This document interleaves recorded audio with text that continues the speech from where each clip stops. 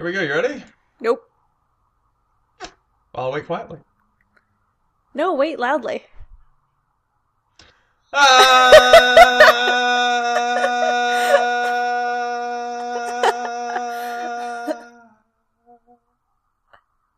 I fell down a big pit. That's what happened Oh, there. I see.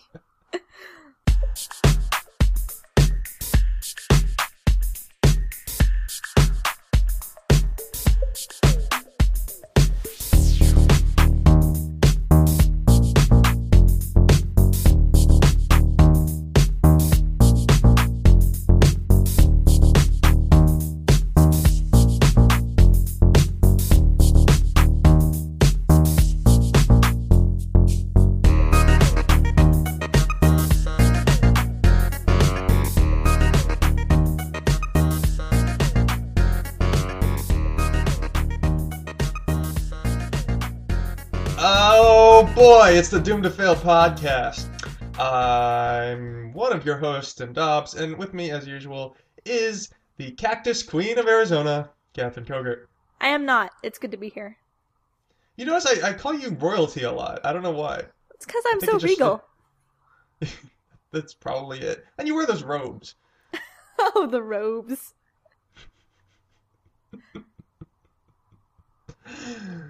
All right, let's get started. As regular listeners to this podcast know, we split our podcast up into a number of series, and each week we bring you a different recurring series. One of our favorite series, they're all our favorites, is Ancient Robots. Crunching, cracking, creeping to life, ancient robots.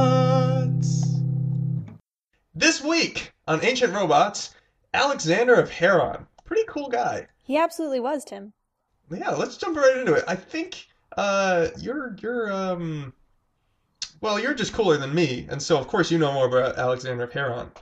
I wouldn't say it's because I'm cooler than you. There's other adjectives I could use to indicate my greater knowledge of Alexander of Heron. Whatever you need. But let's not go into that. So, this guy, Alexander of Heron, he literally wrote the book on automata, which is, code word. Not really code word. Let's say synonym. Not code word at all. For robots. The automata has landed. You mean the robot? Yeah! Exactly. Because literally one of his best known publications is called Automata. I mean, he wrote the book. Which I think is great. Anyhow. When did he write this book? Very few books are published with such simple names. I'm not going to give you an exact year, Tim. I'm sorry. Mm. But you'll remember that this is a time when very few books have been written, period. So not all the good titles have been taken yet. Okay, can you ballpark it for me? Well, okay. So he Was wrote it it. BC? Was it AD? I would say first century. So like 0 to 100 AD. Okay. Yeah. So Early on. this is like the height of Greek culture. And Cool. Yeah. Very cool. so this guy, Heron of Alexandria, obviously lived in Alexandria, which is the center of culture In Egypt. in Egypt and Mm-hmm. Greece, pretty much, because same thing at this Well, point. yeah, I mean, it was Greece had controlled Egypt, the whole Cleopatra thing, you know. You know, I probably don't know that story as well as I should. Oh, me neither. We just heard everything I know about it. I smell a new series. So he's hanging out in Alexandria, which is in Egypt, and living the high Greek life. And he says, what's he do? He says, "I'm gonna write this book. You know, automata are pretty cool." I would say he was probably born into some wealth. He probably had a lot of... As everyone we ever talk about in history was. Almost nobody is in the history books who was born poor. They Joan of just Arc? born poor, lived poor, died poor. Okay, well, you've got your one example. Yeah. Sure. Let's see who else we got. I don't know. That might be it. Oliver Twist. Yes, that real person. You're right. That non-fictional person. The list goes on. The list goes on and on. Romulus and Remus, raised by wolves. That was probably real, right? Mowgli from the Jungle Book? Yes, right? He was very poor. He was in the 99%. So poor, yeah. He didn't even have the bare necessities. Bum, bum, bum, bare necessities, that's why I'm back in rusty. Okay, but so this rich fella, Alexander of Heron, being a rich person, he was into flair, right? He sort of showiness. I correct? wouldn't even say it was because he was rich. I would say that he just had a lot of money. He loved crafting things. He loved not only like the science behind stuff and learning about pneumatics, which was a specialty, and pneumatics is going to be the movement of air and using air to your advantage and using difference in air pressures to create movement and stuff like that. Would you say that's a fair description of what pneumatics is, Tim? I'd say that's pretty good. Oh, thank you. Great work. Thanks.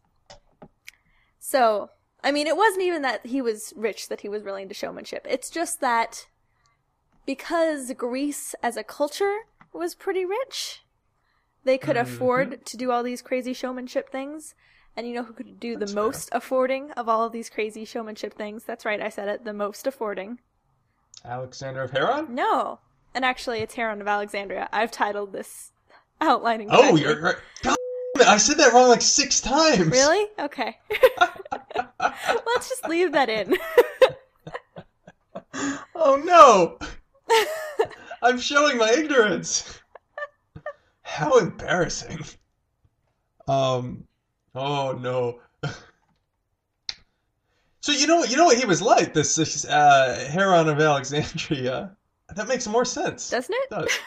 Yeah. He's the ancient Greek Lonnie Johnson, right? He just like screwing around and making things go. It's true. No, he did. I would say something like that. And Lonnie Johnson also studied pneumatics. true. Didn't so much study it. He got really rich off pneumatics, but he studied much more complicated things. I would say the major difference between Heron and Lonnie Johnson is that Heron actually really liked doing the crafting things and doing little ornate sculptures and stuff, and that was part of the deal for him. And the other thing is that Heron did a lot of his work for like religious organizations. Sure. Right? Well, I mean, it's ancient Greece. Where's the money? No, absolutely. And these priests felt like they needed something really showy to impress their worshippers, to keep people scared, to keep people coming to church, to keep people giving up money, This is kind of a judgy episode. Well, I'm sorry, that's how ancient Greece was. I think that's probably fair. And one of our episodes isn't judgy. Name one. They're so judgy. I don't know. Yeah, they're all pretty bad. Right. Hey, I think we're going to be right back and right on track, I promise, with some pretty cool examples of stuff Heron of Alexandria did. This is Doomed to Fail.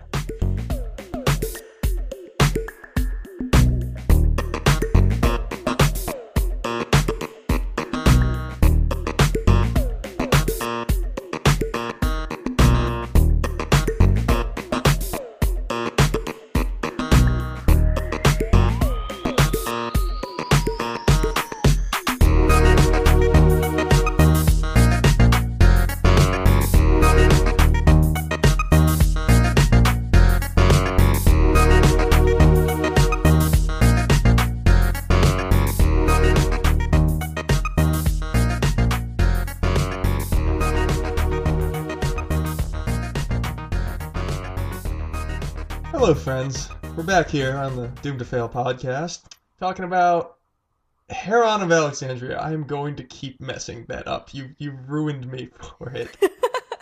Heron of Alexandria, the cool cat who lived in ancient Greece and was pretty into pneumatic automata. How about some examples? Okay. Well, let's start off with some of our simple things. We'll go mild, and then we'll get into the more spicy appetizers later on this evening. It's like being at Buffalo Wild Wings. Or morning. We don't know when you're listening to this podcast. Middle of the night? What's that about? Go to bed. You're in the This is old the middle of haunted the night. mansion in the middle of the night. Anyhow, let's get on it. So, the first thing I want to talk about is one of the very first steam engines ever made ever. It was called an aeolipile, is that right, Tim? Best as I know, but I don't know when I got appointed the ancient Greek consultant for the Doomed to Fail podcast. You are appointed one of two pronunciation consultants. I am the We other have another one? pronunciation Oh, consultant. you're the other one. Okay. Well, so aeolipile, and that translates as wind ball. Ball, is that right, Catherine? Yeah, no, that's You're right. you're the English consultant, right? Okay, good. Yeah. Um, I think that's adorable. A little wind ball. It's like a snitch. It reminds me of a snitch. yeah, it kind of does for me Right? too. Yeah. Yeah. Okay. Okay. So, How this works is we have a cauldron that's sealed and placed over a heat source. So it's starting to heat up and the water inside is starting to boil and it's starting to get hotter and hotter.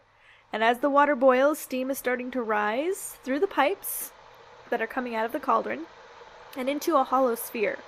Now the sphere starts to fill up with steam, and as pressure starts to build up steam, it wants to escape the ball, right? So we have two little bent outlet tubes on opposite ends of the sphere, pointed opposite directions. So one would be pointing north and one would be pointing south. And so as steam starts to escape the ball through those pipes and through those little bent outlet tubes, because it's boiling pretty fast now, that makes the torque on the ball spin. Yeah, and then it Which goes is- faster and faster. I mean, pretty cool. Yeah. What does it do? Well, That's what I haven't figured I out. mean- Does it make a noise? I'd imagine it made like a whistling noise, just like a kettle. But I mean, you can use this for a lot of other stuff. Obviously, it's a really inefficient steam engine. But you can use it for a lot of things, and one major example is automatic doors. Right. Yeah, because I guess when you think about an engine, it's just a way of turning heat into usually something that spins, heat into Right. movement, which is exactly what that did. Exactly. And so, yeah. Exactly. All right. So we have circular movement I'm on coming board. on. Now, how do we turn that into the type of movement we need to open a door? Right? Good Now, question. it isn't using this exact aeolipile, but it's a similar concept. So we have the automatic doors, right? Or we have two doors, and they're closed, and we want to open them, right? So what we need Yep. to open these doors, kids at home, don't try this, is to start out with a fiery altar. And, You have a fiery altar. right? Just go into your local Home Depot. Pick up a- Excuse me, Mike, that is your name, as your name tag reads, here at Home Depot. Where's your fiery altar section? Ladies and gentlemen, if you go to aisle 3, you can see that fiery altars are on sale this week for half price. Oh, man. Beautiful. Anyway, so we need our fiery altar, and that we need to place that above a sphere that's half filled with water, right? Above a sphere. Yes. The sphere doesn't go above the The altar? sphere is underground. Oh. Oh, cool. Yes. Okay. Yeah. So the sphere is going to be underneath the fiery altar, underground, and it's going to be half filled with water, and that's going to be hooked up. And then to be clear, this sphere does not have the spinny things like No. the other sphere did. Like No, the the aeolipile sphere did. doesn't.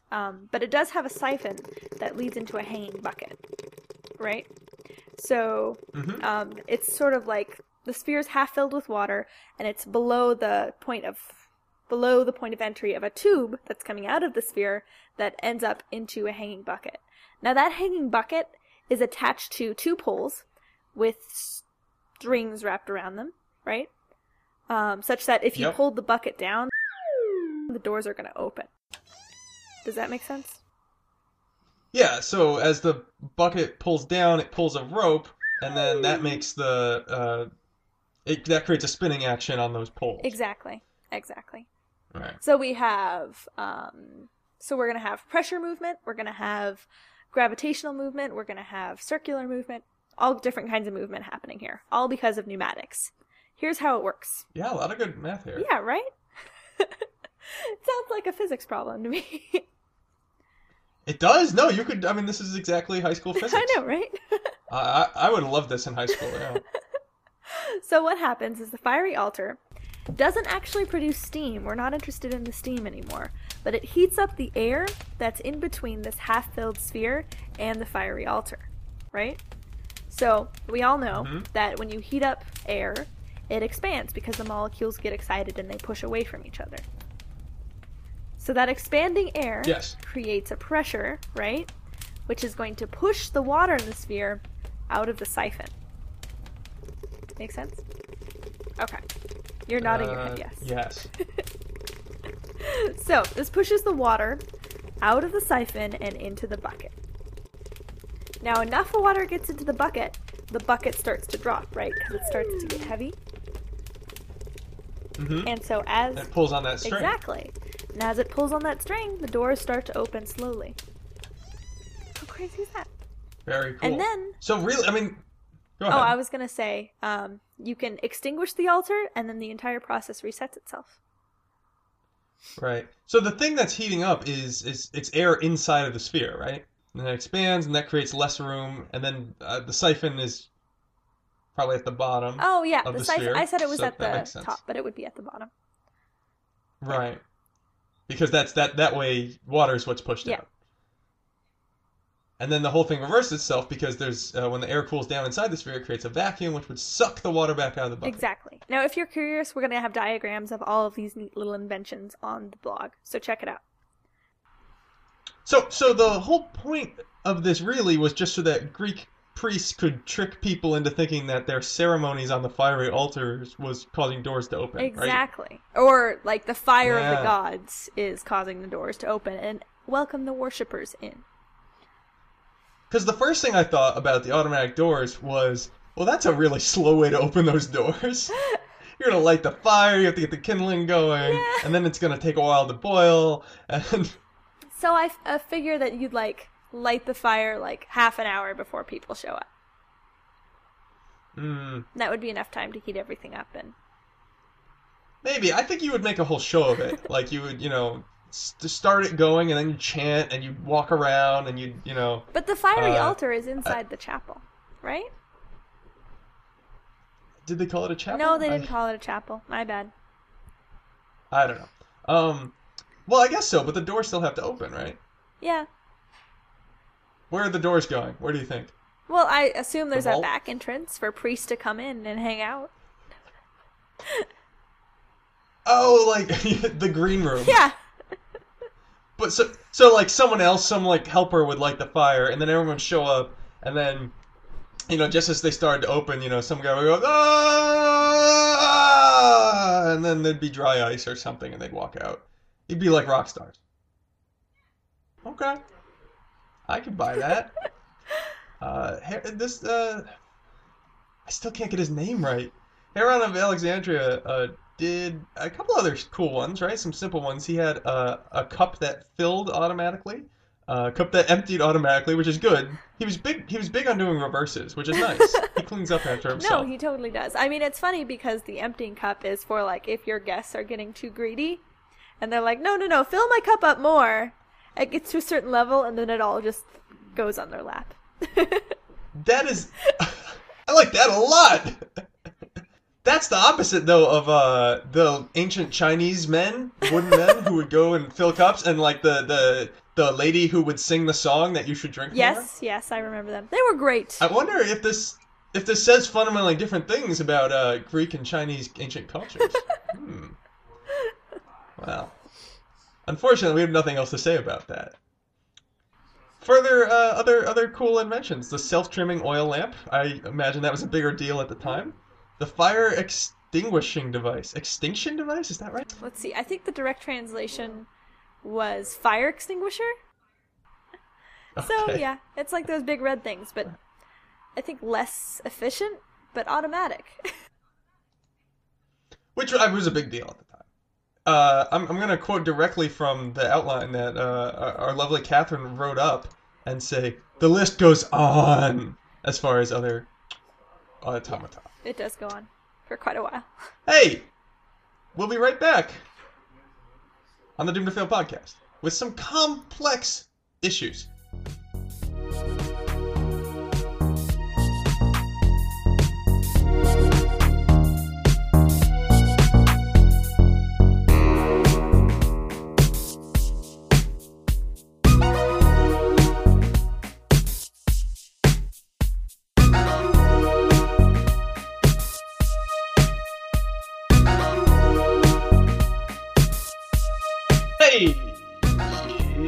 It's the Doom to Fail podcast. Still Tim, still Catherine, Hey. and still talking about Heron of Alexandria. We want to get into some more complicated stuff right now because we sort of described the cool, I don't know, opening the doors kind of deal. But he did some even more complex stuff, which is even more impressive for somebody in the first century AD. He absolutely did, Catherine? Tim. You're right. One thing that I think is really cool is, I guess, would you call it a statue if it's like a fountain, kind of. Like a really complex fountain. A complex fountain. Let's go with that. Which we've decided to categorize in the automata region. Because what happens is there's birds that are whistling in this fountain because of air passing. And there's owls turning. And I don't know how you're going to make that sound, Tim.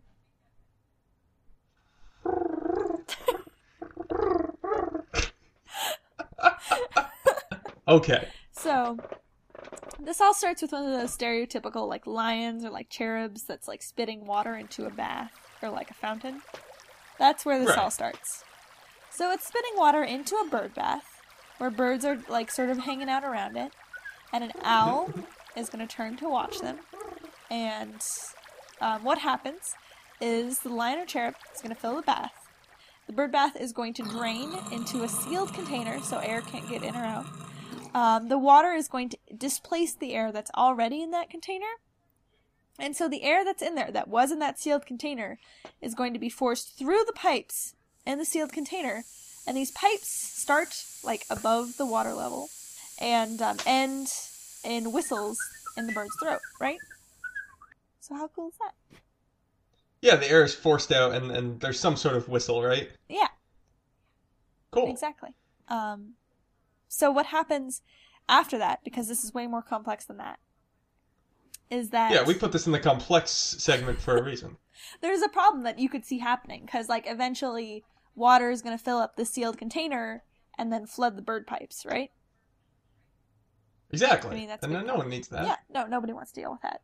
So, what he did to fix this is he put, like, a siphon at a given level below that bird pipe level, and so that if the water goes at a certain level, the entire thing starts to drain.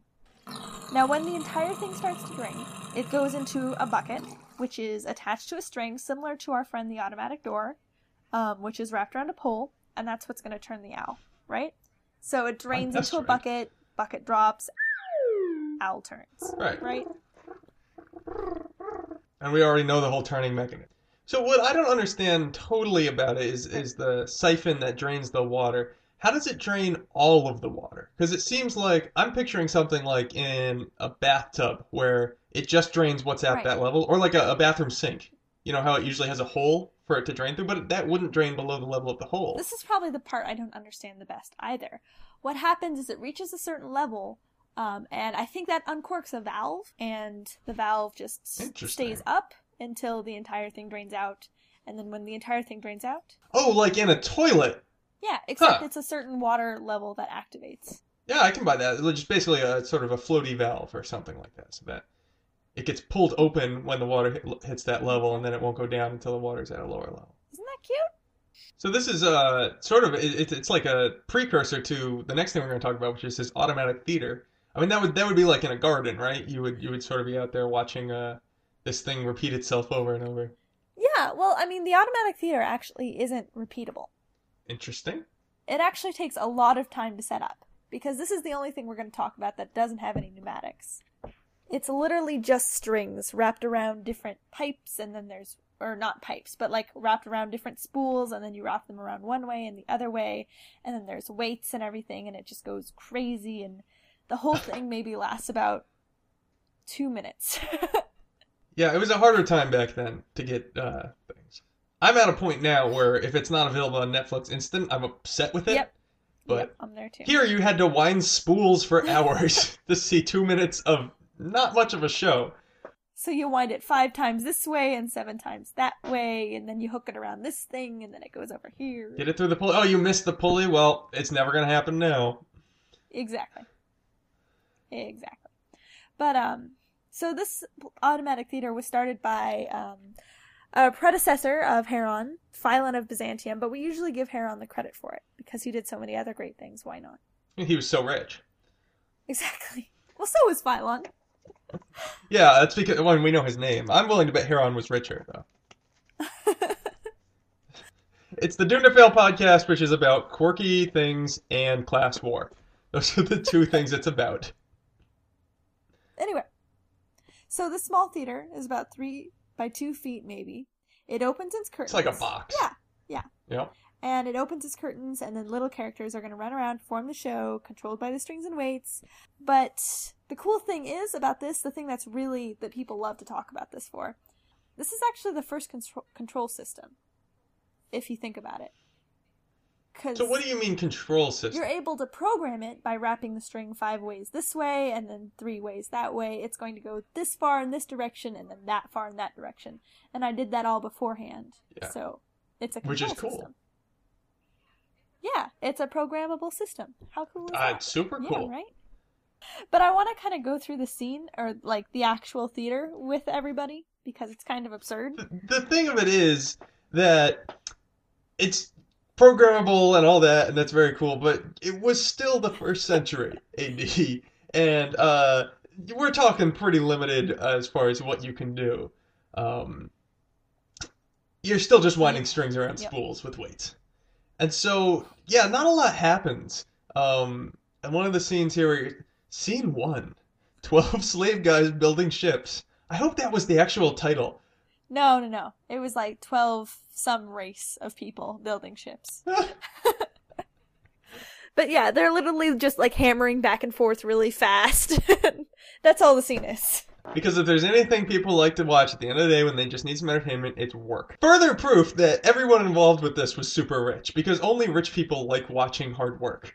So, we have that scene, the curtains close, and then the curtains open, and then the slaves are moving the ships into the scene, and that's all. That's the end of the scene. Well, okay, and then the curtains close again, and then, it's just the empty sea for a while? That can't be right. Yeah, no, it's just the empty sea. And you watch the waves go back up and down. Forth. Yeah, a little bit. So that's exciting. Then it closes again. Yeah. And then dolphins. Yes, there's dolphins. We see the ships again. The ships are out. They're having a good time. And then there's dolphins jumping. And remember those dolphins. Those dolphins are important. Because, next, close the curtains. The ships are gone. Where'd they go? Doesn't matter. You still have dolphins. It's just dolphins. Yep. Oh, where would we be without them? Curtains close. Next scene. Crazy sea storm. Say it together. Say it together. 1, 2, 3. Crazy sea storm. I don't know if there were dolphins there or not. No, there's still dolphins in the crazy sea storm. Why are the dolphins hanging out in the crazy sea storm? These are the questions I don't want to ask. Possibly because someone wound the spool too many times. The dolphin spool. Yep. Those damn dolphins. Curtains close. Why don't you say this word? And then we have Nauplios, I believe his name is, and Athena. Now Nauplios you might not have heard of. He is an Argonaut, which is essentially just a super famous Greek hero. Of Jason and the Argonauts. Yeah, that's a story. Hercules rode with them for a while. It's a thing. Look for it in my favorite book, Cartoon History of the Universe. Yay! I mean, the book doesn't present that as history because it's a myth, but it talks about it. Anywho, it's 2 of these people. Nauplios and Athena. They're hanging out. They got this burning torch.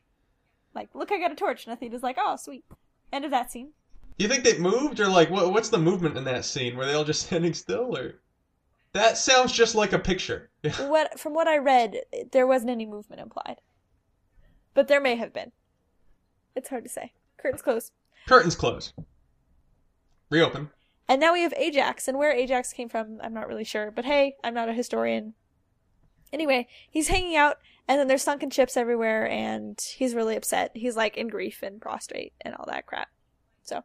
Prostrate? Prostrate in grief? Yeah, it's a thing. Yeah, no, your entire, everybody you knew and hung out with for the past billion years just died. Billion years? It took forever to get anywhere, right? Yeah, it was a different life, you know?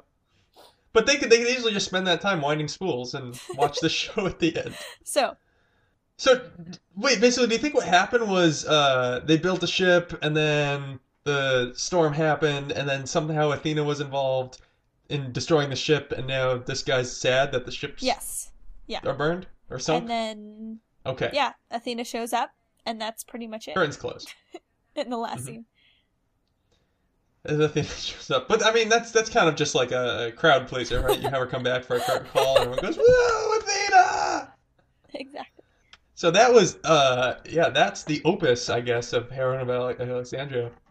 But I imagine that just blew people away. I mean, honestly, that's the sort of thing I would definitely just go watch if I was in, like, a children's museum or something, or a science museum. One of those things where if I was walking past that and I saw pulleys and like a little show happening, I would totally watch the whole thing. Well, yeah, no, it's amazing that a lot of these things are still so like jaw-droppingly cool today. Yeah, people like little things whirring and moving. I do. I mean, really, that's what spurred this podcast. yes, that's how we got here. We'll be right back on the Doomed to Fail podcast.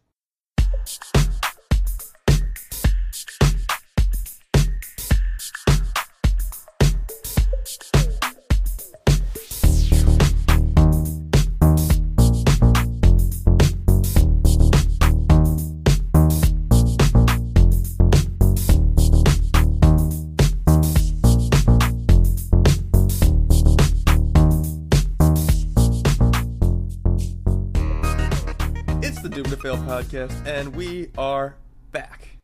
Catherine, we have some very exciting news, don't we? So exciting! It's so great. Why don't you tell the people what's up? Turns out somebody wrote us a review, which is unexpected and wonderful, all at the same time, don't you think, Tim? I'm so excited. I don't believe that at all. You're so sarcastic all the time. God, this is just what happens. You're sarcastic 90% of the time, and suddenly everyone says, you're just crying wolf about being excited or interesting or having feelings. It's true. That's feelings. Exactly what happens. The point is, I'm super excited about this because this review is really nice, and it gets at exactly what we're trying to do, and I think it really encourages us to keep working on. It does. I am filled with joy and happiness after reading this each and every time. So, should I read it? Yeah, go ahead. Okay, it's from Jack Chimney, and he gave us 5 stars, and the title is Clever and Enjoyable. And it reads, "Recently, I've been looking for podcasts which were both intelligent and casually funny. Interestingly, that's exactly what we were going for. I think, yeah, that was in one of the planning sessions. Yeah, that might have been like what I pitched. Let me start over. So, recently, I've been looking for podcasts which were both intelligent and casually funny. Doomed to Fail fits that bill 100%. The hosts have great chemistry, and their choices of topics are well thought out. I particularly enjoy the toy inventor segments. I really hope the show is not doomed to fail. Also, I'm always glad to hear Jonathan Richman get some respect." Who is so good. Did I tell you the story about when I met Jonathan Richman? No. You didn't tell me the story. Go ahead. Oh, so Jonathan Richman played in Visalia, the town where I live, and I was like, I have to go see Jonathan Richman. Are you kidding me? So I went, and he was awesome, and afterwards, my friends were just like, well, you love Jonathan Richman so much, you should go get a picture with him, because there was a small venue, and I was like, I don't know, I really don't like meeting band people, because what are you going to say? You're just like, thanks, you're super good. Like, I have nothing to say to him. That's true. You do hate that. I've been there with you. That has happened. It keeps coming up. But anyway, so they convinced me, like, we'll go get a picture with him. And all right, fine. I'll go. I'm not going to get another chance to see Jonathan Richman. He's like a legend. Not in Visalia. A cult legend. Probably not. But, so I go up to him, and he's just on the stage, and I said, "Hey, that was a really great show." And he just kind of like looks at me. He's this old, like, haggard looking guy. I think he did like a ton of acid back in the day or something. And he looks at me and he goes like, gives me the thumbs up, and I'm like, "All right, cool. And hey, would you just mind if I took a quick picture with you?" And he looks thumbs up again, and then we go and sort of pose, and he's like kind of half touching me with his arms sort of around me. Oh, I hate that. And yeah, and he's like staring not at the camera but like off into the distance. It was very confusing, and I smiled, and he took the picture, and my friend was like, oh, good. And then we both went like, hey, thanks again, that was really great, we're glad you came. And he just, like, kind of gave this whole, like, arm movement, like, yeah, keep on keeping on, guy. But he didn't, and then we walked away, and he did not say a word to us. Wow. It was weird. Maybe he saves his voice for singing only. Could be. He played some great songs that I hadn't even Maybe heard. he's a part-time mime. That's it. That is definitely it. Yeah. He's if anyone would do it, it's him. Yeah. I will post the goofy picture of myself with Jonathan Richmond to the blog. All right. I think we just about buttoned this one up. I think so. That was the Doomed to Fail podcast for this week. I hope you enjoyed talking about Heron of Alexandria, who's actually pretty cool. What I really like about that was that's totally like stuff that we as chemical engineers learned in college. Like, I don't know, like freshman year, you picked all that stuff. Oh, yeah, like, definitely. Which is really cool. Just pipes and movements and stuff like that. Yeah, no one told us it was actually this cool. Yeah, right? There was never not one professor lit an altar on fire. I know, right? What showmanship? If I'm ever a professor, I'm doing that. Which, inevitably, you will be. Oh, gosh, it's gonna happen, isn't it? So yeah, please come back next week. We will be talking on our Toy Adventures series, specifically the Rubik's Cube. I hope you come back. Oh god, I'm starting to sound desperate. I swear I say other things at the end of this. Do you know any of them? Well, I know it's Tim Dobbs over there. And Catherine Kogert over here. We flipped it this week! Oh man! Doomed to Fail podcast. See you soon. Bye! Bye! Bye! Bye! Bye! Bye!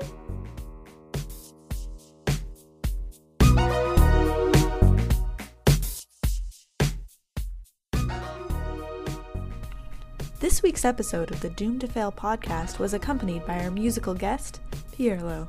You can discover more episodes of the Doomed to Fail podcast at doomedtofailpodcast.blogspot.com or email us at doomedtofailpodcast@gmail.com. If you really like the show, drop us a review on iTunes.